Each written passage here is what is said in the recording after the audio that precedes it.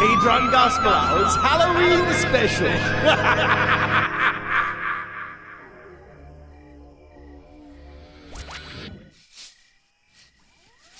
Huh? What did I tell you guys? Hey, this place is sleepaway camp tabula. Yes, excellent. I knew you'd dig it, Cyrus. You kidding me? I love that rip-off creep fest.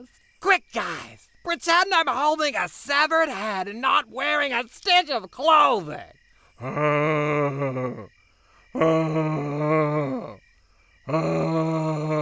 Lord. Inexplicably, 83% on Rotten Tomatoes. Okay, good hustle there, Cyrus, but what say we save it for the exercise, yeah? It would appear that Cyrus has chosen this particular character emulation to test the extent of his lung capacity. That's quite enough! Told ya.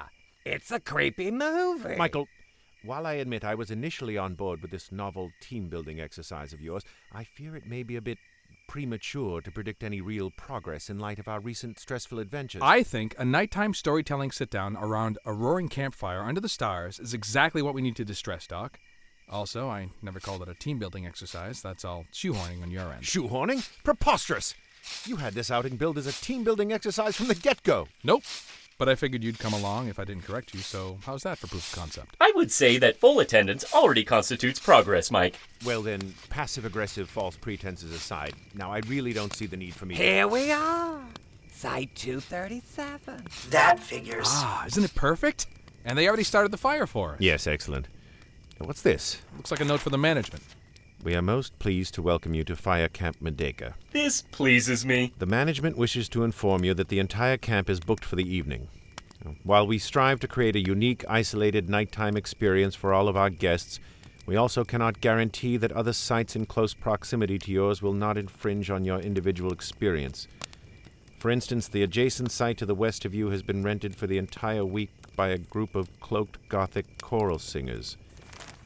To the north, a group of electronic musicians with a 4,000-watt generator and a 6 a.m. deadline. That being said, your enjoyment is our top priority. Seriously.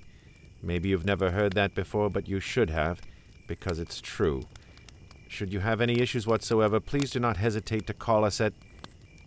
The number's illegible. No kidding. Who cares? It's pretty quiet right now. I'm sure it won't be a problem. I'm afraid there's already a problem, Michael. Ashley, a rift portal, please. Aw, come on, Sure, Doc. Doctor. Good heavens! Doc, just give it a shot, would you? It's Halloween. Technically. Technically Halloween on our origin timeline. You know how I feel about these traditions. They're grounding. Oh, yeah. Nothing grounds you like getting nailed in the head with an egg or three filled with nair. Or a rock through the window and shaving cream all over your front door. Well, certain traditions linger in ways that... All right, fine.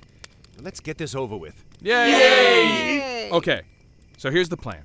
Each of us will take a turn telling a story near and dear to their heart. Something spooky, scary, dark. I got one.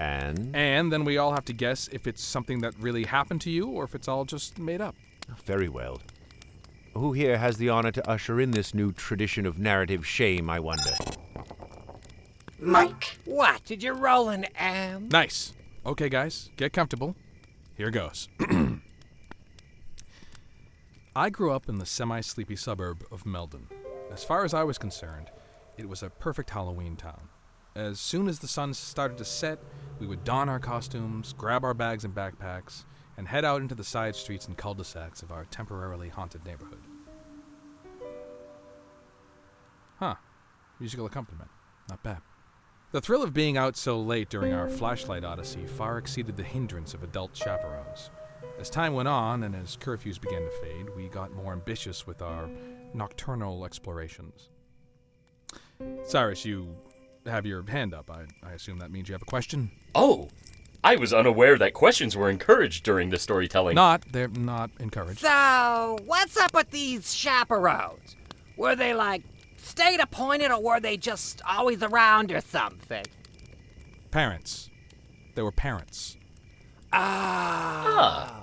Query, is the biological component a significant requirement of this guardianship program you mentioned? It isn't. And again, questions not encouraged. Well, this is already going so well. So anyways, we weren't content to timidly rush past the old abandoned house in the hill like we did when we were younger. We wanted to venture inside, so we did. Each location bolder and more creepy than the last.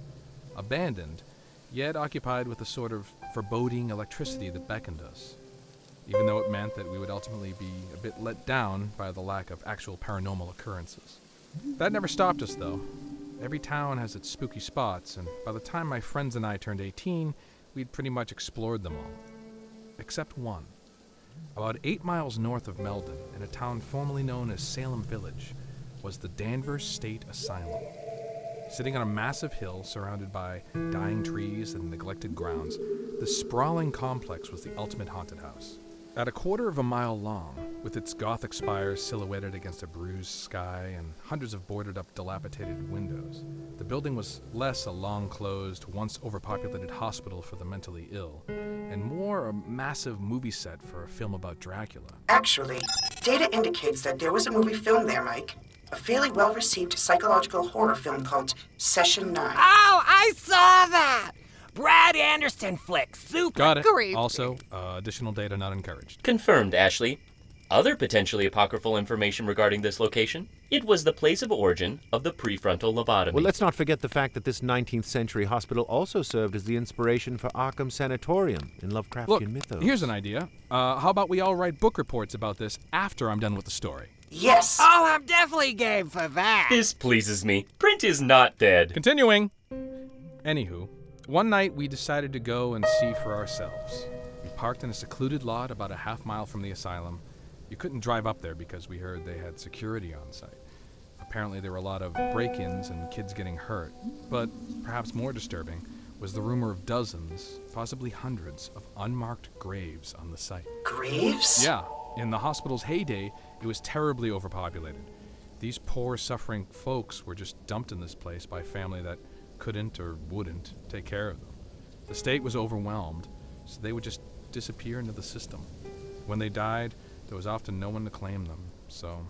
That's so sad. Displeases. It was. It is. So, we made a pact before we headed there to steer clear of anything like that, even though no one knew where the graves were anymore. We had a small map of the area, but there was no cemetery. We really just wanted to see inside the building itself, to hear our voices echo off the ceilings and walls of peeled paint and crumbling plaster, to maybe find a fading mural or a discarded book or an old piano, just to stand in a place that people forgot, that time overlooks. We started up the hill adjacent to the access road. It was a longer route, but we wanted to avoid any security. As we looked up towards the still distant but immense structure, we saw what looked like 7 or 8 darkened figures ahead of us. It looked like we weren't the only folks here tonight looking to explore the ruins. Not wanting to entertain any possible confrontations, we chose an even longer path through thick brush and some dense forest. As we got closer, a strange noise stopped us in our tracks, a sort of metallic squeaking noise. After a minute or two, the sound faded in the distance, so we pressed on. Through the trees, we noticed the other group a few hundred feet east of us as they passed by beams of moonlight. Something about their pace, slow and deliberate, it unnerved us. At that moment, my friend tripped on a small branch, falling forward through some brush and into the front courtyard of the asylum. It was beyond what we could have expected, looming ominously above us, grim and silent. Suddenly aware of our highly visible state, we looked to where the other group should be exiting the trees, but no one emerged. Leaves skittered across the cracked concrete as we continued our approach. We spent at least 10 or 15 minutes checking the doors and boarded up windows for an entry point. I would put my ear to the large locked metal doors and knock, trying to trace the sound as it faded into the unseen corridors. We checked our map. There was an outlying house just a few yards from us, across the gravel road that circled the immense property. The map indicated some sort of tunnel entrance to the main compound. As treacherous as that sounds, our desire to somehow get inside this building had reached a near fever pitch. We walked towards the location. As the house came into view, just behind it we thought we made out the shadows of the other group moving slowly away from it. Had they been inside? Did they know about the tunnel and found it closed off? We decided to continue towards the house. It was in pretty rough shape, covered in graffiti that ranged from the inane to the arcane. Part of the roof had collapsed, and the boards were ripped from the windows. We all looked at each other, then silently resolved to enter the house. I started to hear the squeaking noise again. Far away it seemed, but no less indiscernible. Then, as my hand went to grab the door of the small house, something fell and smashed violently to the ground. Something inside the house, right behind the door. We froze, our heartbeats in our ears. Another shared glance. We would not enter the house. We started walking back towards the road. In our shaking condition, we failed to pay much attention to the squeaking sound, because if we had, we most certainly would have figured out that it was getting louder and closer. Out of the corner of my eye, I saw a beam of light come to life and illuminate the forest to our left. The squeaking metal was very close now. We turned. It was a police car, headed our way. The spotlight was slowly arcing towards us. Frantically, I looked around for some sort of escape route. To our right, the impregnable fortress. To our left, a house we were not going to enter. Were we trapped? Ahead of us, in a patch of forest just beyond a ruined tire swing and rotting gazebo, we saw them. The figures. They weren't moving. Were they looking at us? Were they waiting for us to get caught? Panicking, we paused for some sort of indication as to their intent. Friend or foe? An arc of light passed the house to our left. The squeaking wheel of the squad car, so close. Then, suddenly, one of the figures slowly raised an arm, leaving it lingering in the air. A moment later, we were running towards them. We dove into a large patch of grass in front of the gazebo. A split second later, a beam of light brighter than anything I can remember illuminated the area above and behind us. It seemed to linger for a while, then mercifully moved away. The patrol car and its squeaky wheel continued along the road, fading into the dark.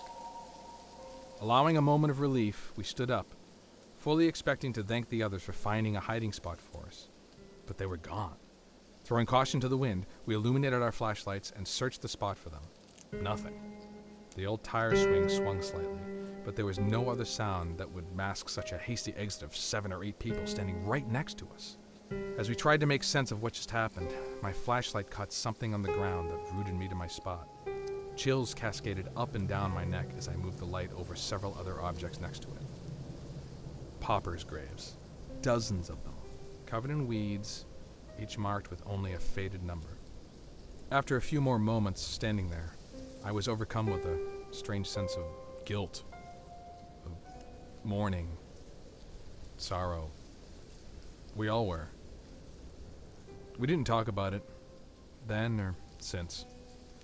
Without a word, we shut off our lights, made our way back into the forest, down the hill, into our car. Then, mercifully, we were home. Wow! Mike, I gotta tell you, I'm looking at this close proximity warning as more of a happy accident. The electronic musical accompaniment was quite pleasing. I'll say. Hey, thanks for the tunes, guys. Huh. That's strange. No answer. So, in an effort to move things along, are we now to guess as to the authenticity of your tale, Michael? Oh, yeah, right. What's everyone think? Real or not? That better not be real. Jeepers creepers. I believe this tale to be an accurate telling of Mike's perceived experience. I also say it's real. Well, Michael, real memory or fanciful Spectrefest? I'm not telling. Come on! Hey! Zero-sum game. Bravo. Who's next?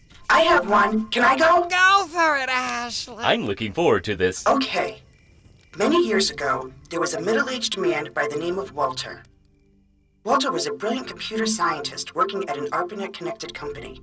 Walter worked closely with a team of equally gifted colleagues for many years, and he considered them to be his friends as well as his peers. Together, John, Frank, Thomas, Anne, and Walter worked on numerous computer-based projects that would prove successful and resilient in the very soon-to-be competitive technology fields of the 80s and 90s. A question? I noticed most of the inhabitants of the narrative you are presenting have no surnames. So... Oh, well, I am merely suggesting that by including this information, it may lend some credence to the authenticity of... The names have been redacted in the records I am accessing. I see. Mike, is pacing considered important in this storytelling experiment? Yes. Yes, it is. Very well, fine. No further questions. Inter-office electronic communication was a vital tool utilized daily at the lab they shared. The integrity of the messages, as well as the language used, was of the utmost quality and standards. Every piece of information shared was cogent, thoughtful, and considerate of the recipient's state of mind. It became a trusted and effective form of communication, so much so it soon became the primary form of communication, sometimes coinciding with a follow-up nonverbal exchange, such as a reassuring nod in the hall or a consoling grip on the shoulder. They considered this sort of correspondence a natural extension of themselves, an artful privilege. When Walter's wife passed away suddenly in 1978, he found comfort and solace at the lab with his colleagues. Like many, he dove back into his work as a way to combat and filter the sometimes overwhelming feelings of loss and grief associated with the death of a loved one. For a time, this method proved successful, at least on the grounds of science and commerce. Late one evening, Walter had a breakthrough. A program that could revolutionize the way humans live and work. A program that had the potential to perhaps one day become self-aware. The sensitive nature of this discovery was not lost on Walter, but he just had to reveal his discovery with those he'd worked with and shared with for so many years. He opened his then ASCII-only mail program. Fully intent on starting a new email to his colleagues, he noticed something that gave him pause. The program indicated that he had a new mail in his inbox. He checked the time. It was 3:30 a.m. He was alone in the lab, surrounded by nothing but the sounds of computer fans and CRT hum. For a moment he thought, were they somehow louder this evening? All of his colleagues were fast asleep, and he was positive, absolutely positive, that he had checked and responded to the last mail sent to him just 1 hour prior. Knowing this, he stared, somewhat bewildered, at the number 1 on his screen next to the words, New Mail. For what seemed like an hour, he stared and listened and went over the moment he responded to his last email. Over and over. Unable to resolve his internal struggle between confusion, disbelief, and self-doubt without hitting a key, he did just that, opening the mysterious transmission. At that moment, he did something he had never done before, something he had only seen done in movies and television. He read what was on the screen out loud. The message read, Digital will be giving a product presentation of the newest members of the DEX System 20 family. The DEX System 2020, 2020T, 2060, and 2060T. The message went on to describe the architecture of the new DEX systems and several dates and locations as to where one would go to see these new products in action.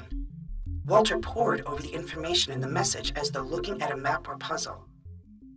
They didn't use DEC computers at the lab. They had North Star Horizon CPM machines. The sender, Gary. He did not know any Gary. Pseudonym? He came up short on just about everything, except the fact that this had never happened to him before. He had never received any sort of communication that was so transparently unsolicited. For hours he stared and pondered. He printed out the message on dot matrix several times, shredding and burning the printout at each temporary conclusion. His colleagues found him asleep and disheveled the next morning.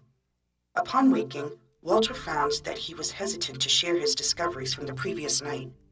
Breaking nonverbal lab custom, his colleague Anne asked Walter if he was okay. Walter wrestled with the concept, then nodded slightly. Anne gave a reassuring pat on Walter's shoulder and went on her way. John and Frank each gave a similar response, but Walter found himself increasingly suspicious of the sincerity of their ostensibly compassion-motivated gestures. Walter realized that no one in the lab would ever walk away with a socially adroit medal. But these moments seemed particularly feeble. His suspicions only increased when he heard that Thomas had called in sick. Thomas never called in sick. The only times he did call in, it was to accommodate his attending a biannual 25mm lead-based figure wargaming convention in town. Using and painting lead figurines, knowing that much safer pewter-based figures were now widely available on the market, was what passed these days as Thomas's concept of rebellion. And these conventions were the only times he exercised it. Regardless, Walter knew that the next convention was months away. Something was amiss. The next few days proved to be somewhat stabilizing for Walter. He chalked up his emotional response to the unsolicited email as a byproduct of his recent loss and got back to a fairly typical work routine with one exception. He decided to stay away from email for a few days. It afforded him an unexpectedly liberating feeling of detachment that Walter felt he could get used to, even though it meant he would have to respond to the buildup of emails he would undoubtedly accrue after this temporary respite. Emails possibly numbering in the dozens. Late one evening, Walter decided that it was time to finally share his breakthrough discovery with his colleagues. He felt invigorated by its potential and realized that he would need to gather the collective resources of the team to move forward with what was sure to be a life-changing technological concept. He knew that he would have to respond to the emails in his inbox eventually, but he made a silent pact with himself to write to his peers first about his program. Knowing full well that he may need more than one hand to count the unacknowledged electronic transmissions, he took a deep breath and opened his email program. An icy cold gripped Walter's chest. The noise in the room seemed to take on an ominous, low-resonating industrial pulse. He had not prepared for this. The number next to the words "new mail" had 3 digits. How could this be? Had he fallen asleep for months? He checked the time on the wall, the calendar adjacent. 1978. Was that right? Could it be? He suddenly wasn't so sure. Walter's visibly shaking hand slowly tripped over the keys as he opened the first mail. He did not recognize the sender. The subject simply said, "Real estate." Walter's slowly watering eyes gazed at the body of the message, reeling from the ideas that formed in his mind as he read. This person, a Doug that uses perhaps intentionally a 0 instead of the letter O for his name, seems to think that Walter has the means and the desire to sell his home for cash, as opposed to putting the home he and his wife lived in for 15 years on the market. Under normal circumstances, Walter would have dashed such an idea as folly. But this Doug with the 0 seems to think that this proposition is one that Walter would entertain now. Why else would he be emailing, Walter thought? Why now? It has to mean something that it's happening now. Walter opened the next ominous email. This one had no subject. From Juliet. Walter slowly began shaking his head. It described obtaining certain common medications at greatly reduced cost, from Canada no less. Walter's doctor had recently suggested some mood-stabilizing drugs in lieu of his wife's recent passing. Although he declined, he remembered the doctor's persistence. Walter wondered, had he contacted Juliet about his current state, breaking physician-patient confidence protocol? Where would his doctor get his email? There was no public directory. He would have to... At that moment, something hit Walter like a ton of bricks. A realization that filled him with dread. Something so terrifying, and yet logically, it had to be true. Walter's colleagues sold him out. They offered his private address to these email predators, these thoughtless monsters that would use a perfect and pure form of communication to solicit, entice, abandoning decorum and integrity, to distract from the ongoing contributions to humanity Walter and his peers worked so hard to produce. He wondered, was he now on some sort of list? Walter shuddered. There was no turning back now. As he viewed the remaining emails, each containing less and less relevant sales opportunities, the loss became unfathomable. Who could he trust? Walter wordlessly answered his own question. He sent a request to the sysop to delete his account completely. Then, possessed with previously unexperienced and dark resolve, he grabbed a nearby fire axe from the hall. For a moment, his gaze lingered on some of the pictures and items on his colleagues' desks, now evidence of a previous life, artifacts of faceless strangers. The axe crashed down on Walter's North Star Horizon CPM machine, sending sparks, plastic and metal about the room. By the time the fire alarm triggered, Walter was already in the parking lot, soon to disappear into the night, alone. So, I'm guessing true? Affirmative. A plausible tale that one could imagine is quite upsetting on many levels for a human. Me 3!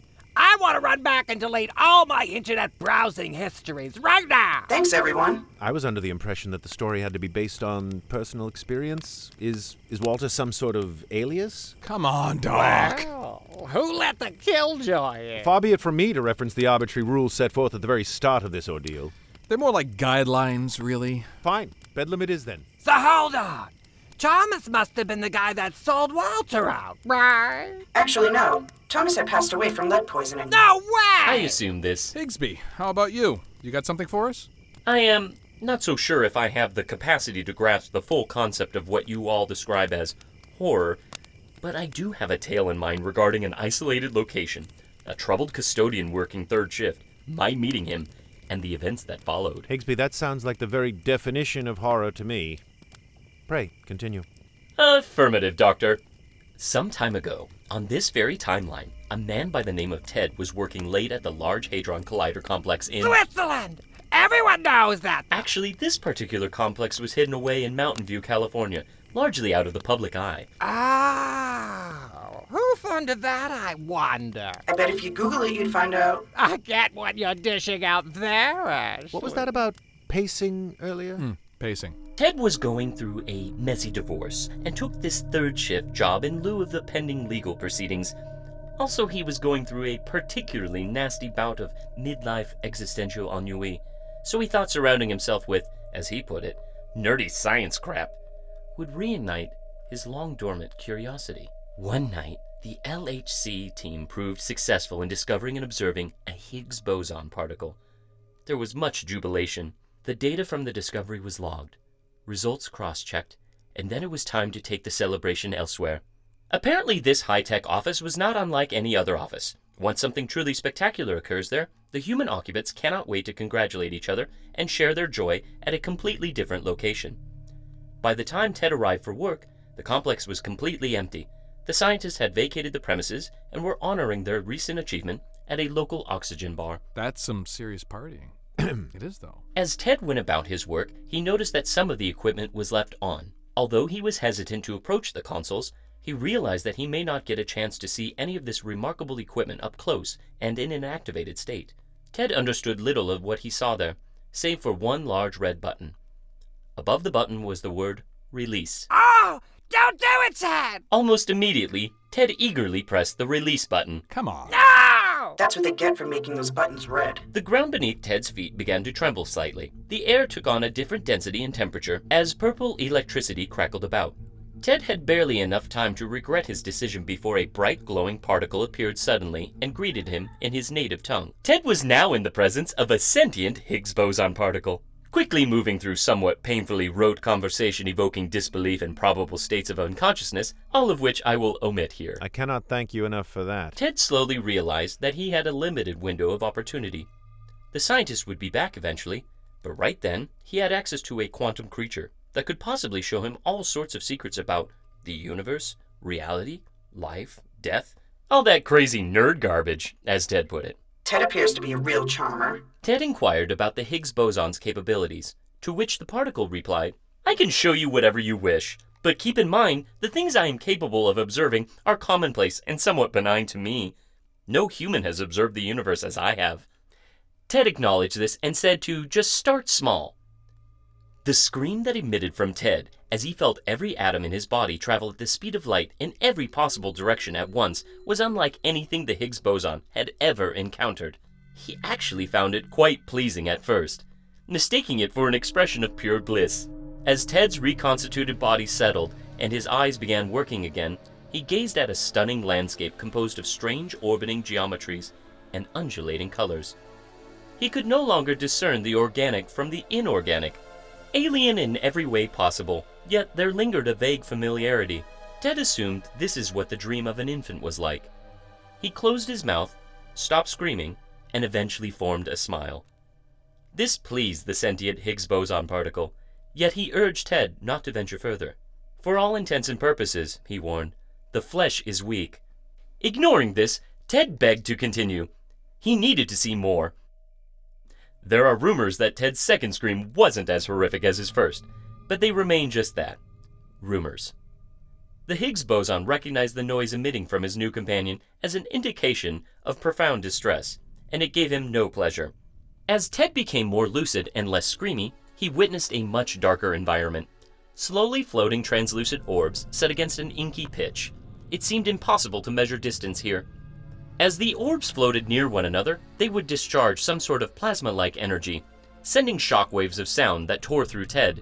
The vibrational force seemed as though it would grind Ted's bones to splinters. As powerful as it was to witness, Ted felt that a pattern was emerging. The further he went, the simpler things seemed, though no less imposing. Was there a secret to all of this that they were approaching? Was he on the verge of a discovery unseen by all of mankind? The Higgs boson particle caught the glimmer in Ted's eye, and it was unsettling. The man he met just moments ago was quickly fading, so he told him, "I have now warned you thrice, Ted the human." This was of course true, but the particle was looking forward to using the word thrice in a sentence. He had not done so prior to this moment. It pleased him. Thricefold. Ted would not relent. He had to continue. He was intoxicated with this ever-expanding comprehension. He had squandered so much of his life on a singular and simplistic plane of existence. Could he make up for all of that lost time? He had to know. The final scream rang out for a brief moment, and then... The next morning, the scientist returned to find Ted sitting upright in one of the console chairs. Hollow eyes, wide and clouded, mouth stretched so agape his jaw was broken. He was gone. Inside, his heart still beat, and his blood still circulated methodically, but there was no mind to enrich. What Ted saw was more than he could possibly imagine, and he would never again have the chance to describe it, or anything else. Can you let us know? More information is needed. Ah, yes, right. Well, the Higgs boson particle actually didn't go anywhere. He just shrunk Ted's perspective down, Fantastic Voyage style, eventually to the atomic level. Had Ted possessed even a rudimentary education, he would have most certainly been exposed to microscopic photography and recognized most of what he saw. A cautionary tale. Nice job, Higgsby. Yeah, I bet all that really happened, though. I will never disclose. Merciful ambiguity. So, let me guess. You're the Higgs boson. This all really happened, and moral of the story is, don't be a fool, stay in school? I concede. You are correct. You seem to have cracked that case out of thin air, Michael. You can just say I'm gifted, Doc. Less words. Less accuracy as well. Now you're just talking about yourself. No, actually, I was talking about you. You? No, you. You? No, you. You? Nope, you. Is it timeout time again, boys? Yeah, you're right, Ashley. Okay, ready, Cyrus? I bet you've got something spooky in that mysterious past of yours. Good Lord, I hope not. Well, jeez, Mike, everybody's stories have been so scary. I don't know if I can come up with anything half as spooky. Oh, that's a relief. But I'll give it a shot. Hooray! There's no way this won't be amazing. Aw, thanks, guys. Wow, you guys know how much I love my kombucha, right? Yeah, I knew it, Michael. Seems like kombucha'd be right up your alley, Cyrus. Don't think I've ever seen you drink it, though. That's right, Mike. I never touch the stuff. And my tale for tonight is about exactly that. I call it the mother. Well, it's getting late. Wait, are we titling these now? Someone should have told No, us. guys, we're Because I not... don't want to have to redo my story. No. We're definitely not doing that. Thank you, Michael. Yep, all for you, Doc. So, the mother, why'd you call it that, Cyrus? Did your mom like kombucha too or something? What? Oh, no. It's the stuff inside kombucha, Mike. Jeez, I thought everybody knew that. I thought the stuff inside kombucha was, kombucha. Oh, daybreak will be here before you know it. Well, yeah, Mike, it is. But the mother is what makes kombucha kombucha. Let's all say kombucha some more. Kombucha! No, I wasn't actually... Let me put it this way, Mike. You know the stuff at the bottom of the kombucha bottle? The stuff that looks like a spoonful of wet snot? Yeah? That's the mother. Anywho, back when I was in my mid-20s, I used to drink kombucha every day. And let me tell you, it's true what they say. That stuff really does keep you regular. Do you see, Michael? Where's my Yeah, flashlight? no offense, Cyrus, but TMI. TMI? Like, terrifying mystery image? Close. Okay, Cyrus, so you loved kombucha. I was practically swimming in probiotics, Mike. Got it. Cyrus, can you try to focus in on the story? Oh, right. Sorry, Mike. So, like I was saying, I was just cuckoo for kombucha back then. And I drank so much of it that I thought, why not save some money and brew some of my own? I figured, how hard could it be? Fermentation's the most natural thing ever, right? Oh, sure. So I got a big jug, one of the refillable ones from the co-op, because, the environment. And I got a batch going. Then, the waiting game began. 5 days. 5 whole days. I was a wreck. I was probably also having withdrawals. And then finally, the big day arrived. My kombucha was ready. I put on the soundtrack from Legend, grabbed the jug, got out my favorite glass, and poured out a big draft of the stuff. But the batch was no good. So, that's your story? A rotten tea mishap? Michael, you know I hate to say I told you so, but... Doc, come on. I'm sure that Cyrus... is that your story, Cyrus? Of course not, Mike. It's only the beginning. Well, I for one am enjoying learning about the digestive properties of this exotic beverage, Cyrus. The orderly operation of bodily functions pleases me. Jesus H. Heisenberg! Language, Doc! Well, when I found out that my kombucha pooped the bed, I was just despondent. 5 days without that sweet booch made me a nervous wreck, and I needed a fix. So I pulled myself together, cleaned out the kombucha jug, 'cause, you know, the environment. I cleaned the jug, put on a fresh pair of pants, and headed out to the organic co-op to get a refill. I just started walking when I heard it. A gurgling, machine-like snarl. The low, throaty growl of a feral iron beast, mixed with the slow, steady scrape, like a zebra or one of those Voltrons. I looked towards the street just as it pulled up in front of me. It was an old crap box, a beat-up town car or Chrysler or whatever, dragging a muffler underneath. I think I stared at it for a few seconds before I noticed the people inside, calling to me and waving me over. I walked over to the old jalopy. The kids were a few years younger than me. A couple of gals and a few fellas dressed like deadheads, but fresh-faced and all smiles. They were packed in there like a clown car. The girl on the passenger side said that she saw my kombucha jug was empty, and would I like to know where I could get the best kombucha in town? The real deal, she called it. They all laughed, a sweet laugh, almost musical, and I couldn't help but giggle a little to myself. I mean, I must have looked like a real hot ticket out there. What a riot! I said sure I would, and she produced a Dixie cup filled with fizzy amber liquid. Now, my mom always said never take a Dixie cup from a stranger, but I was so thirsty, and these kids seemed so nice, that I took the cup and drank it right there on the spot. Oh, it was kombucha, all right. Amazing, cold, fizzy, sweet, tangy, and delicious. It tasted like sunshine, like laughter, like the first time riding a bike, like Indian summer, like a first kiss, like home. The car door popped open, and I jumped in. Squeezed into the back seat with those smiling kids. I saw that the inside of the car was even more run down than the outside. The fabric from the roof hung in tatters, exposing stained, crumbling foam. The naugahyde seats were all blackened and torn, and the passing blacktop flashed through a hole in the floor.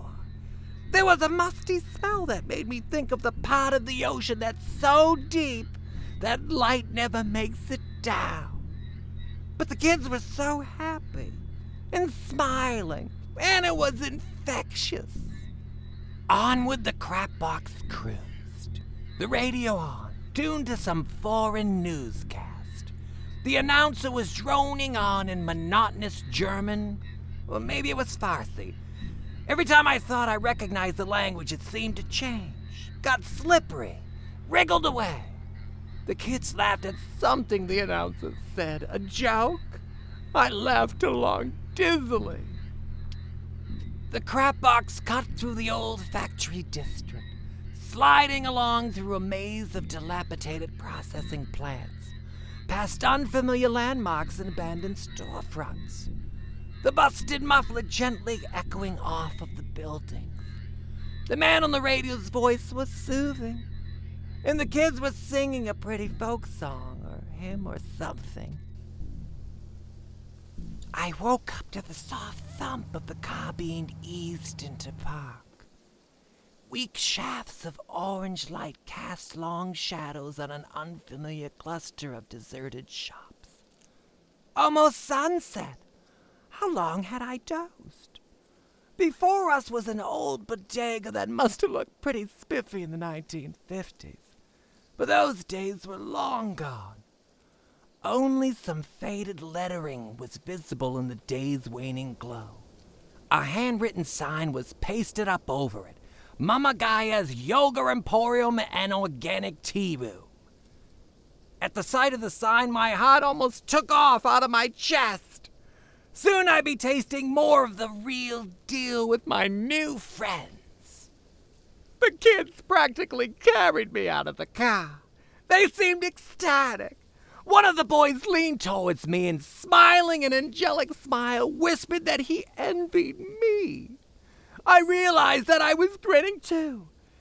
At the time, that didn't bother me, though now I know it should have. In one big laughing mass, we flowed up the steps and into the front of the shop. It was a makeshift yoga studio. Echoes of the old bodega remained. A crumbling checkout station standing alone. A pile of Sale of the Week signs. Some empty shelves pushed back to clear the floor space. And that musty smell again.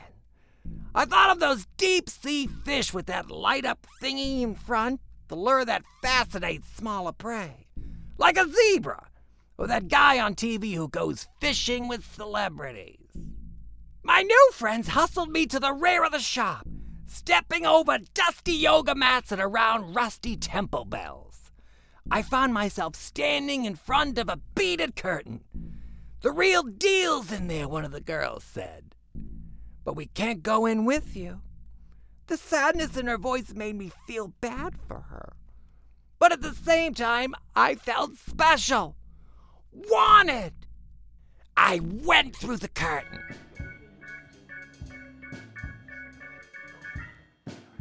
The room beyond might as well have been 1,000,000 miles from the bodega. The room was wicked fancy. It was all dark polished wood and gleaming chrome accents, streamlined and modern. I'm talking like Olive Garden plus level.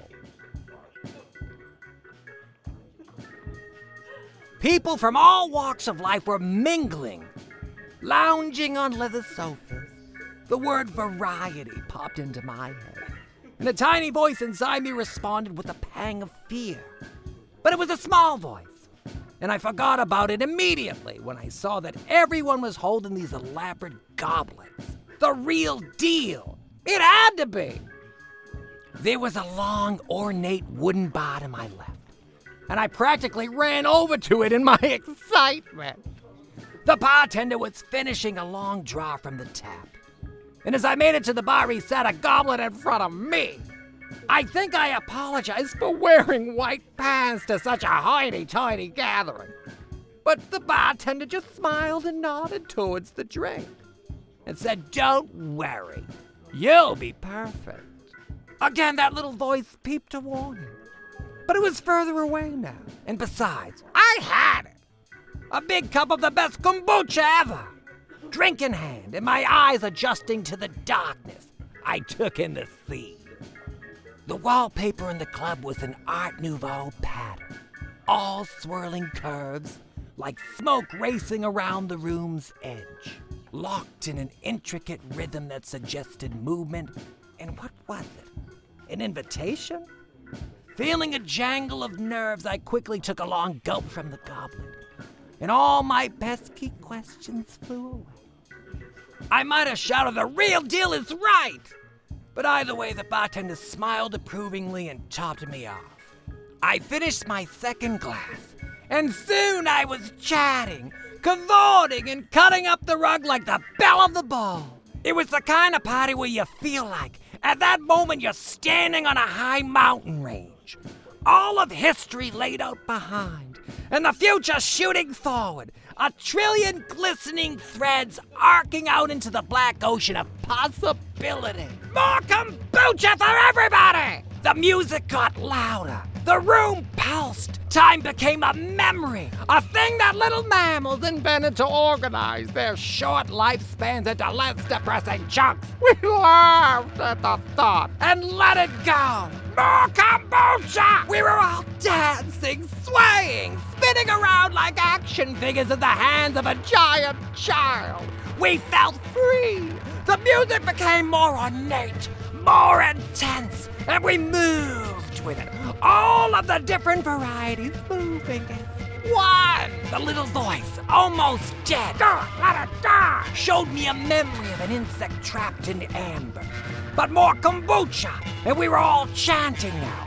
All of us, so alive, so real. Last bits of Kendrick and Shelby and Philip and Cyrus. Oh God! Filled with sunshine and puppies and a chant that oozed through us and around ourselves. And still more kombucha to make us ready. We give to us, and us give to we. Mama Gaia, we are ready. It begins. We crawled to a corner that Cyrus must have missed, the source of the pulsating light. We see ourselves, our glorious, gelatinous mass, ready to feed! Cyrus feels fear, but we have known this reaction countless times through the years. There, we are all here, together. We all move as one. We come home. We come home. To mother! The sight shocked me out of my kombucha stupor. Suddenly I saw the scene in vivid detail. A procession of guests, dazed, drunk on this profane communion, writhing across the floor and crawling straight into a giant, pulsating kombucha mother. I saw through its filmy, translucent skin like a jellyfish or a zebra, and saw muscle, skin, and bones being digested in the heart of a living nightmare. I struggled to my feet, dizzy and unsure. The bartender walked toward me with another goblet. I batted it away. I lurched, off balance, through the beaded curtain and out into the dark ruins of the bodega. Nighttime. Outside, a flickering streetlight struggled to stay on. I ran towards it. In the flickering darkness, I tripped over a yoga mat and landed in a pile of temple bells and wind chimes. The clanging sharpened me up. I scrambled out onto the silent sidewalk, and I ran. I didn't know where I was or how to get home, but it didn't matter. I ran, and I didn't look back. I didn't dare. I could feel it behind me, back in that terrible room, wanting, hungry for me. I felt the thoughts like they were ours, mine. I ran, and I kept running.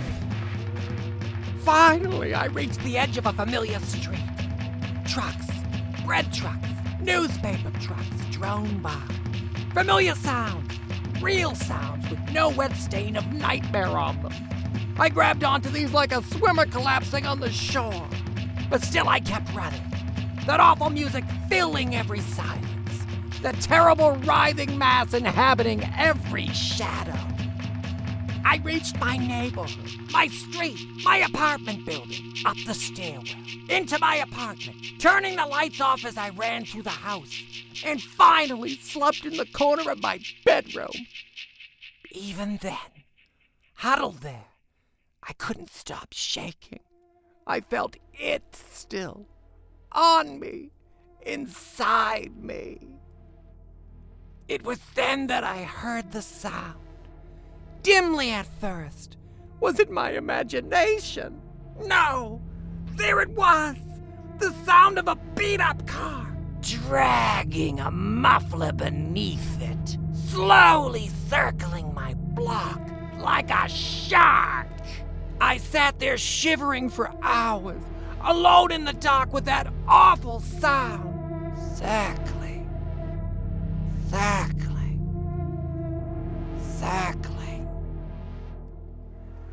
I woke up to the sound of a downtown Sunday morning in full swing. Kids playing stickball, birds twittering in the courtyard, A neighbor's radio sputtering with the recognizable lilt of NPR's Weekend Edition. I was in my bed, in my jammies. Was it all a dream? It had to be. Cyrus, you with your crazy nightmares. It was only after I got dressed and went out to the kitchen that I saw it on my kitchen counter. It was the jug of kombucha. And it was full!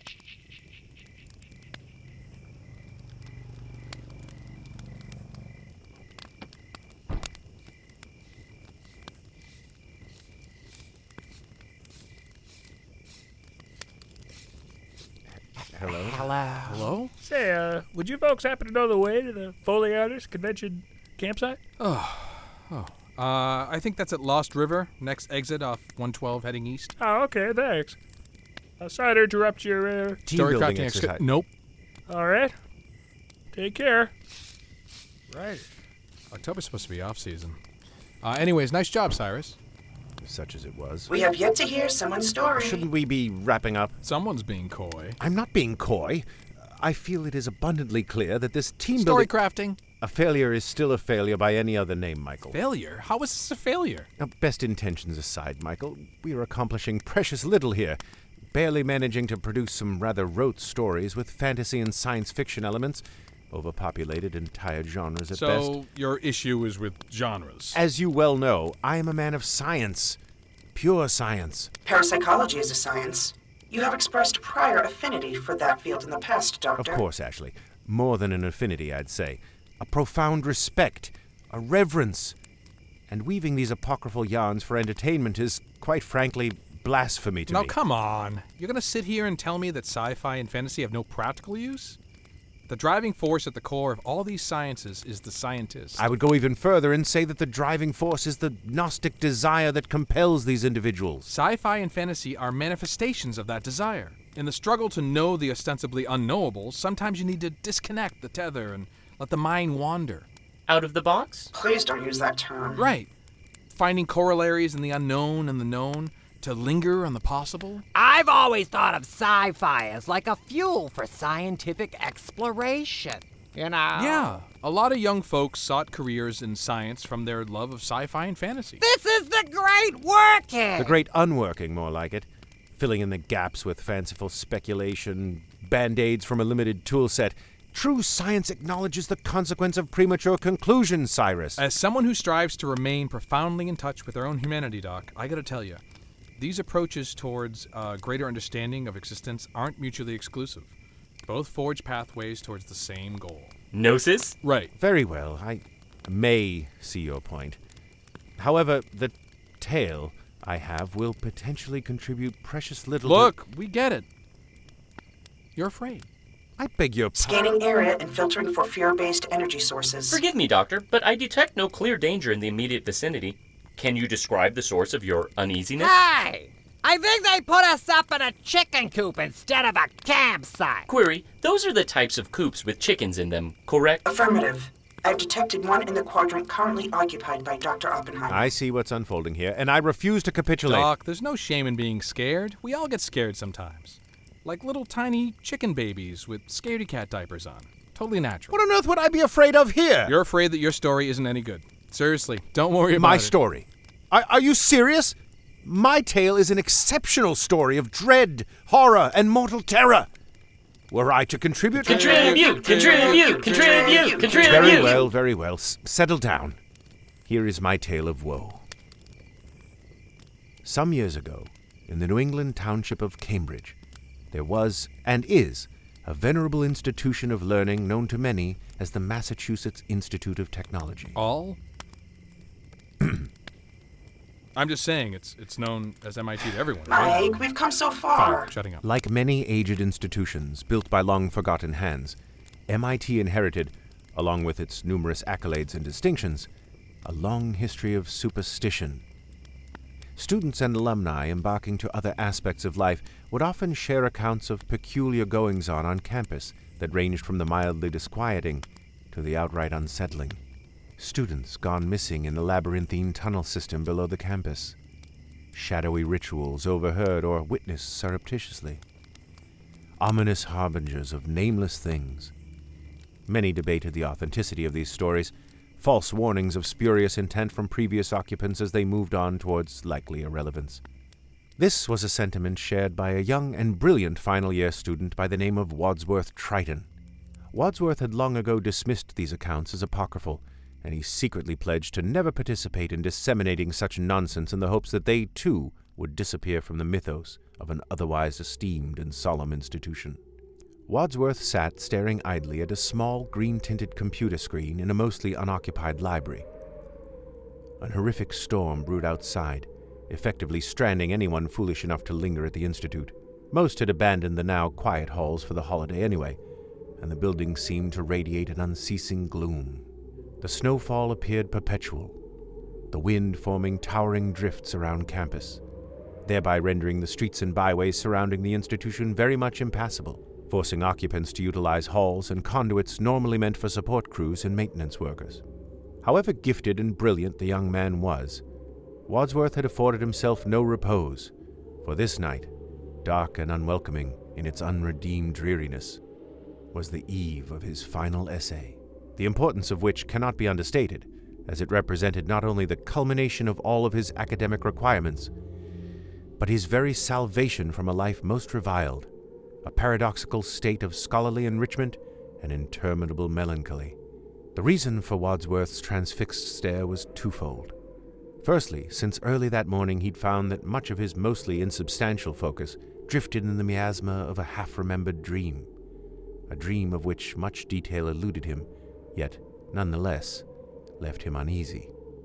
Secondly, he had just deleted his paper from the computer. He had no memory of doing so, no recollection of enacting the complicated series of keystrokes and pointer clicks required to do such a thing, and yet, here he sat, staring at a screen that should be filled with thousands of words, representing months of research, yielding nothing of the sort. In fact, were there something that most represented the exact opposite of such a manuscript, one might say this flat, illuminated green plane with a single blinking cursor might just suffice. One might say. Something struck one of the wall-sized windows facing North Campus, shocking Wadsworth back into the present moment. A branch? A bird, perhaps? No matter, Wadsworth thought. It was doomed to be swallowed up by the unrelenting snow in moments. As the reality of his missing paper sunk in, he considered the all-enveloping embrace of the elements outside as a possible remedy. Violently wresting his thoughts from his morbid departure, he arose from his chair with a terrible vigor and urgency. He would make way to the server room. Surely someone was there. These computers were all part of a mainframe, tendrils of a powerful digital beast, if you will, nestled somewhere in the hitherto unseen bowels of this smothered institution. He glanced at a directory on the wall displaying a diagram of the surrounding buildings. Producing a writing utensil and a parchment from his robe, he drew a crude map based on the diagram, and then proceeded south to the center lobby. As expected, the doors leading to the courtyard outside were obstructed by the snow, as was much of the courtyard beyond, evinced by the impotent floodlights that normally illuminate the area in such a manner as to emulate daylight. Wadsworth glanced at his map. He was in the center of what was called the Infinite Corridor. Glancing west, the hall stretched on towards the Great Dome and the main entrance. He knew those areas well, having frequented the silent library within the dome and passing through the threshold of the Institute many times, all the while silently hoping it would be his final egress, never to return to this wretched establishment. He deemed it unlikely that the center hub that housed the mainframe computers resided there. To the east, toward the main campus, a machine-based noise echoed, fluctuating and distant. This, and the unmistakable aroma of recently microwaved Chinese takeout, compelled Wadsworth to head east. As he got closer to the source of the sound, he realized that it was being produced by what appeared to be a large floor-waxing device operated by a university maintenance worker. Wadsworth was somewhat relieved that another human existed on campus, yet a lingering uneasiness pervaded. The maintenance worker was a hulking figure, standing somewhere in the vicinity of 7 feet tall. Also, his movements appeared mechanical, as though he were merely an extension of the device he wielded, rather than the other way around. He made several attempts to gain the worker's attention, to no avail. Wadsworth did not want to risk making his way past the machine without making this man aware of his presence, lest he become injured by the treacherous apparatus of the floor waxer. So he did what seemed to him as the only logical solution to the noise barrier obscuring his presence from the maintenance worker. Wadsworth pulled the device's electrical plug from the wall nearby. The welcome silence in the wake of his action was short-lived, replaced by a guttural rumbling. Wadsworth turned to face the worker, intent on offering a cursory apology followed by a brief yet vital locational inquiry. What he saw chilled his bones more than the frozen wasteland outside ever could. An eyeless countenance met his gaze. A twisted, disfigured horror stood before him, leering through darkness in that desperate moment just before one lunges. What manner of creature was this? A monstrous brute whose custodial activity surely belied its true malevolent intent? As predicted, the lunge occurred. In a fevered flash, Wadsworth raced east down the hall, his legs fueled by blinding terror, ushered on by the ghastly awareness of chasing footsteps just a few feet behind. He stumbled momentarily over a plastic container left on the floor. For a brief instant, perhaps in a heightened haze of psychological self-preservation, he found himself momentarily critical of the hiring practices of the university's Human Resources Department, no doubt squandering tuition-based resources on subpar facility laborers. A ghastly noise behind him. Ahead, mercifully, an elevator door lay open, a sickly ochre light flickering inside. Wadsworth entered the elevator and mashed the button panel frantically. As the doors began to close, he realized that the ghoul's pursuit had been hindered by the liquid contents of the container knocked over, now covering the marbled floors of the corridor. The creature lurched to and fro like a sickening marionette, unable to rise. The doors closed. The elevator began to move. Wadsworth waited. He waited some more. The doors opened to a sublevel previously unseen, dark and foreboding. The only illumination provided from a battery-powered brass lamp hung to the wall. Wadsworth glanced at his map. There was nothing there to indicate his location. He could no longer hear the unrelenting snowfall. How deep had he gone, he wondered. Was there some clandestine combination, triggered involuntarily on such an occasion of much anxious dismay, of triggered buttons that brought him to this strange place?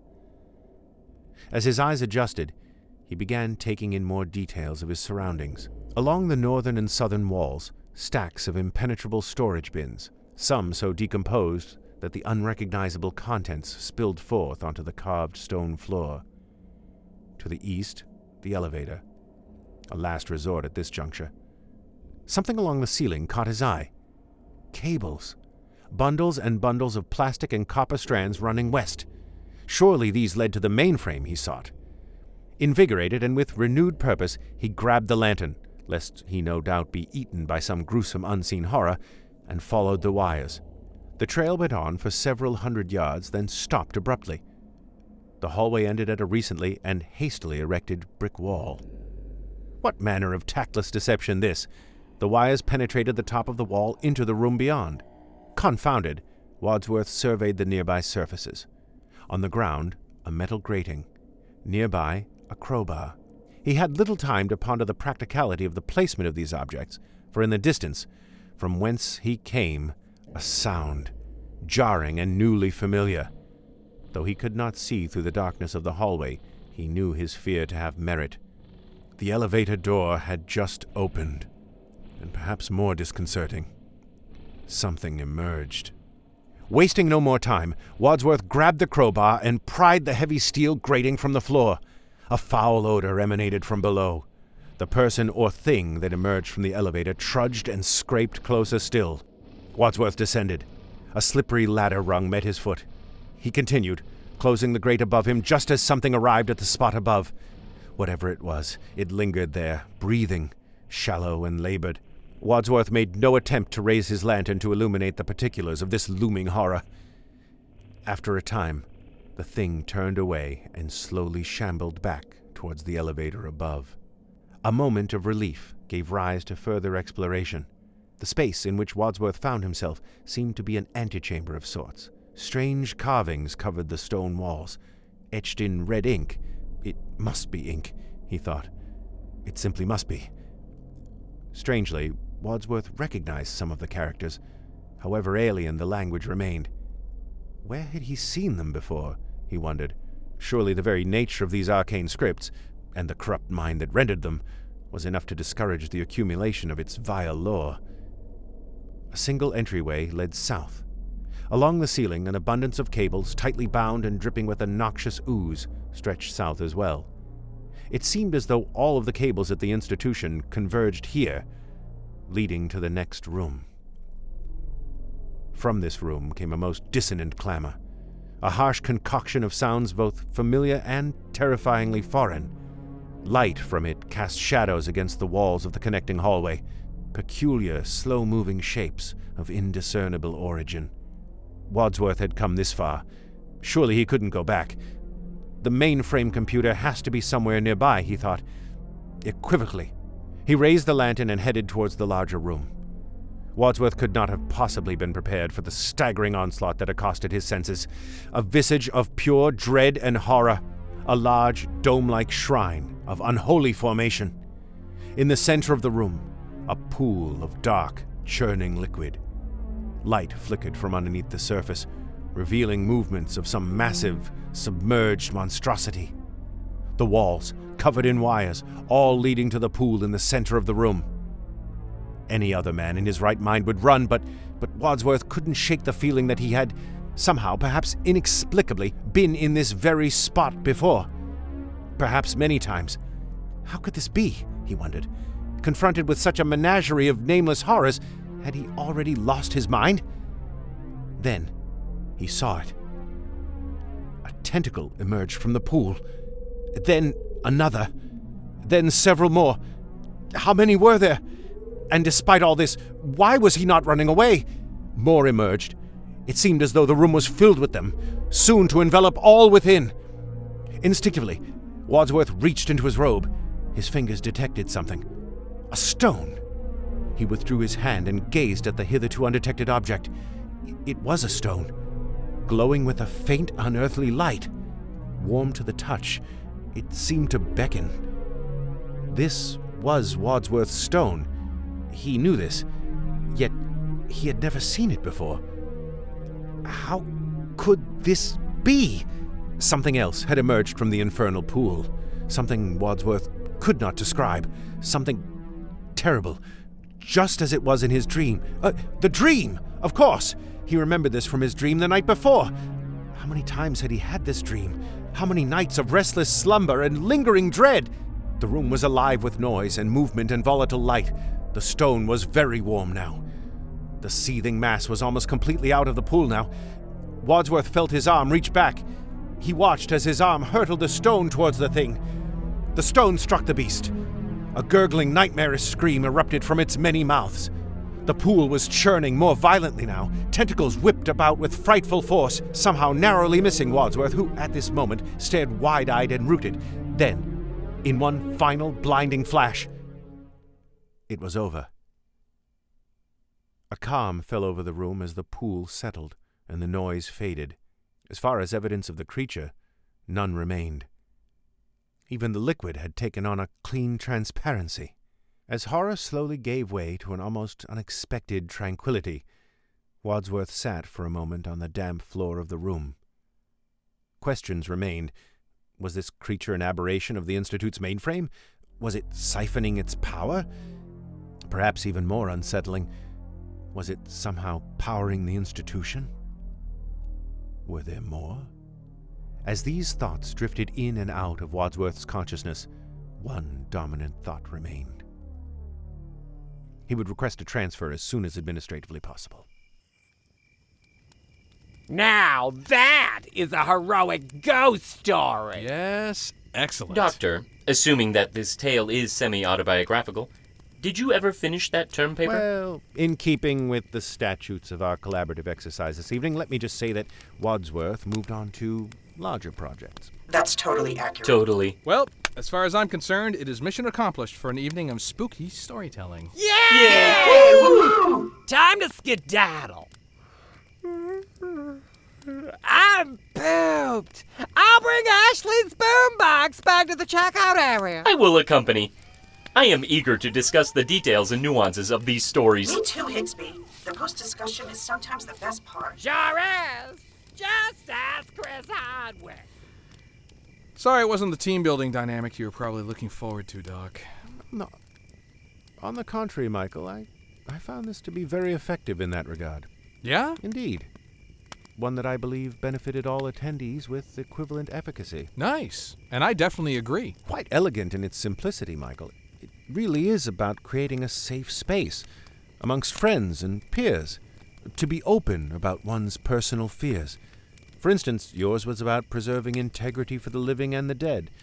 Ashley's was about... Her creator/dad. Really? Don't you think so? Well, now that you mention it, surely it must be. Right? Higsby's story, tinged with a bit of guilt. Cyrus's story? Impossible to tell. Absolutely impossible. Well, Doc, I'm glad you had as good a time as I did. And I'm even happy to know that you played text adventure games back in the 80s. What's this now? Infocom? Not sure if the name rings any... Doc, your story was unquestionably the lurking horror. I'm not entirely clear on what you're implying, Michael. Without a doubt. Lingering uncertainty remains... Okay, that's fine. I like to adult time make-believe, too.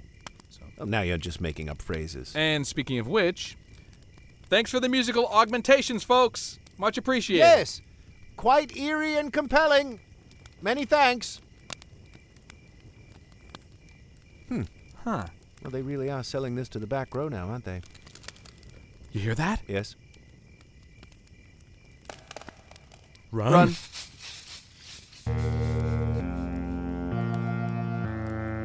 Well, that certainly was interesting.